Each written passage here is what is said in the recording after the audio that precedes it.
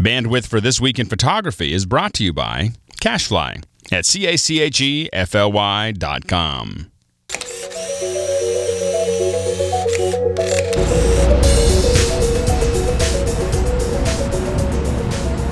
So we're here at Fujifilm, and at CES, the word everywhere, of course, was talking about 3D TV. And you're wondering, why do you need 3D TV? And the idea is that if you can't do something at home, yeah, it may or may not be really that useful. Well, Fujifilm really has a great answer for that. So this is the Real 3D. This is if I pop it open here, what you're seeing here is two 10 megapixel images. So this is actually two images here, and so you're getting two 10 megapixel images. These are put into their own wrapper. So there's still two whole images being shot by this camera, ocular distance, so they're the correct distance for 3D.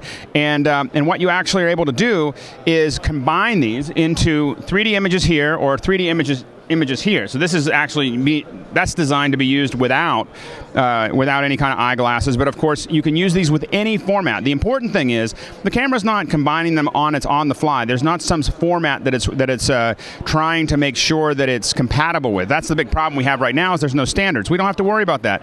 This is taking two whole images. It can be converted to whatever the dead end is that is required further down the road, whether it be a film dead end or a TV or this little piece or your computer screen. All of those are possible because it's still keeping the images whole in their own little wrapper. So it's a pretty slick little thing. This is $599. It shoots 640 by 480, same thing. So it's got two videos that are then being combined back into it. And I have to say, it's very impressive. A lot of the 3D I've not been impressed with. Looking at the 3D, I know you can't see it, but looking at the 3D here, it is some of the most impressive 3D that I've seen shot with this little camera. And there's so many cameras, and we're just getting started here. But it is a great little camera. We saw this and we covered it last year as a proof of concept. It's now shipping, and I would highly suggest taking a look at it if 3D is part of your future. Once again, it's called the FinePix Real 3D from Fujifilm. The screen works very well. Oh, yeah. So once you put your eye to the EVF. So last year at PMA, of course, a lot of what we were talking about was the G1, and when the GH1 was still on its way. Now this is the GH1 here, and I think we've already covered this a little bit. You've got on top of the G1, of course, you've got HD, you've got 1080p, you've got 720p, you've got a lot of those pieces that are, and you've got an articulated LCD in the back.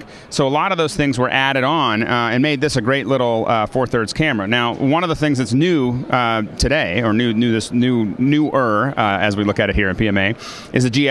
So now what this is it's kind of a smaller version of what we saw here. Now you don't have 1080p, but you do have 720p at 60 frames a second progressive scan.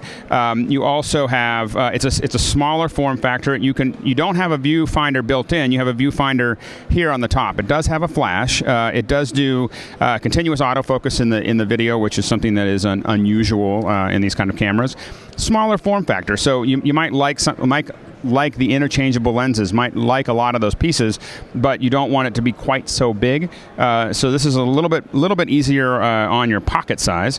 It's also easier on your pocket book. This is $899 instead of the $14.99. So a great new addition to the Lumix G line, and definitely worth checking out. Once again, this is the GF1.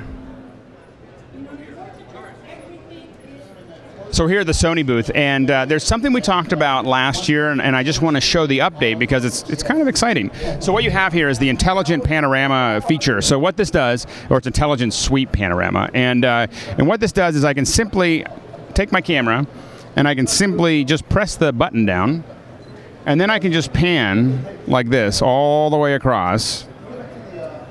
And it's going to build a panorama that fast. I mean, it is instant, and it is seamless, and it is perfect. And what it's doing is it's taking a whole slew of up to 100 photos, just all the way across. As you're sweeping, it does it for you. You don't have to figure out, like, I got to take a picture, and then how far do I take a picture over here, and how far do I take a picture over here? You don't have to do any of that. All you have to do is simply just kind of pan across and just sweep across, and it's going to figure all that stuff out. And what it gives you is something that's up to about 7K wide and 1080 high. And so it gives you this nice long panorama that you can shoot without any fuss, no muss. It's just a piece of cake. And what was interesting is it was only in a handful handful of cameras last year. Now it's in all the cyber shots up above about $200. And so it's a feature that Sony is rolling out across all these still cameras, or most of their still cameras, and it's just a great little feature, and we'd love to see it in more companies. I'm sure there's some kind of crazy patent that doesn't let anybody else do it because it's darn cool. Now, I know that we're talking about still cameras, but we're in the Sony booth, and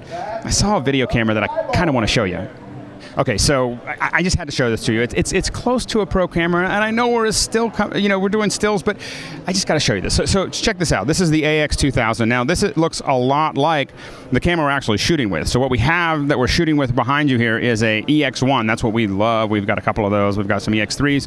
This is when you don't have quite the money that you want to spend on the EX1, which is about $6,000, $5,500 or so. This is about $3,500, and it's got a couple interesting features here. So it's got a lot of the controls that you'd want to do basically kind of low budget ENG kind of shooting.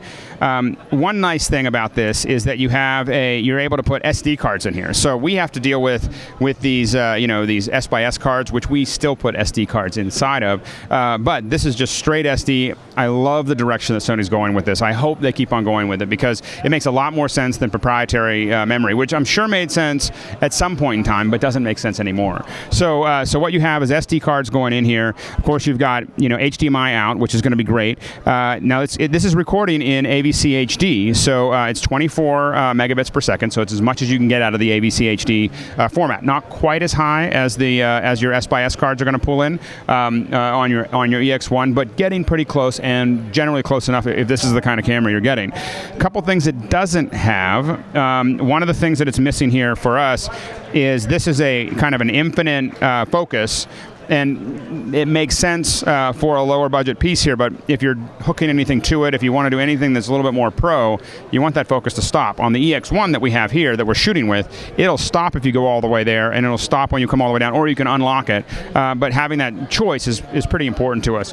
You don't have the exposed, because these are infinite, you don't have any numbers, and so you don't need them because it's all relative. It's just when you grab it, it's just making it more focused or less focused. And so a little bit of a bummer there.